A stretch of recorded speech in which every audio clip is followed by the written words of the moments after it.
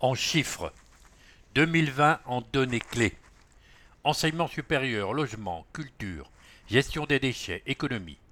Issu du rapport d'activité et de développement durable 2020, RADD, ces données chiffrées offrent un éclairage intéressant sur l'exercice 2020 de Rennes Métropole, une activité fortement impactée par la crise sanitaire et les périodes de confinement. Logement. 3 411 logements neufs livrés.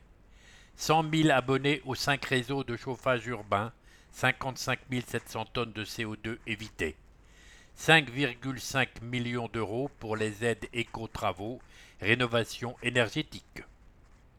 Numérique. 90% des locaux, logements et entreprises du territoire raccordables à la fibre optique fin 2020.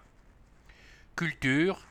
475 016 visiteurs au champ libre, 36 610 visiteurs à l'écomusée, 3 770 visiteurs à la maison du livre de Becherel, 450 000 euros d'aide à la culture dans le cadre du plan de rebond. Population 461 166 habitants au 1er janvier 2021, population totale. Projets communaux. 21 projets soutenus dans le cadre du fonds de concours intercommunal, 61 au total entre 2019 et 2020. Transport, 56 millions de voyageurs sur le réseau Star, soit 121 voyages par habitant en moyenne. Recherche, 28 chercheurs bénéficiaires des aides à l'installation scientifique, 610 000 euros versés.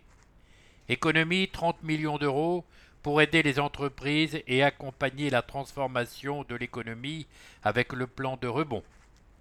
420 entreprises bénéficiaires de l'aide à l'investissement AL Covid, 4,32 millions d'euros versés. En savoir plus, le rapport d'activité de développement durable de Rennes Métropole sera accessible en ligne courant octobre sur metropole.rennes.fr/que-fait-la-métropole.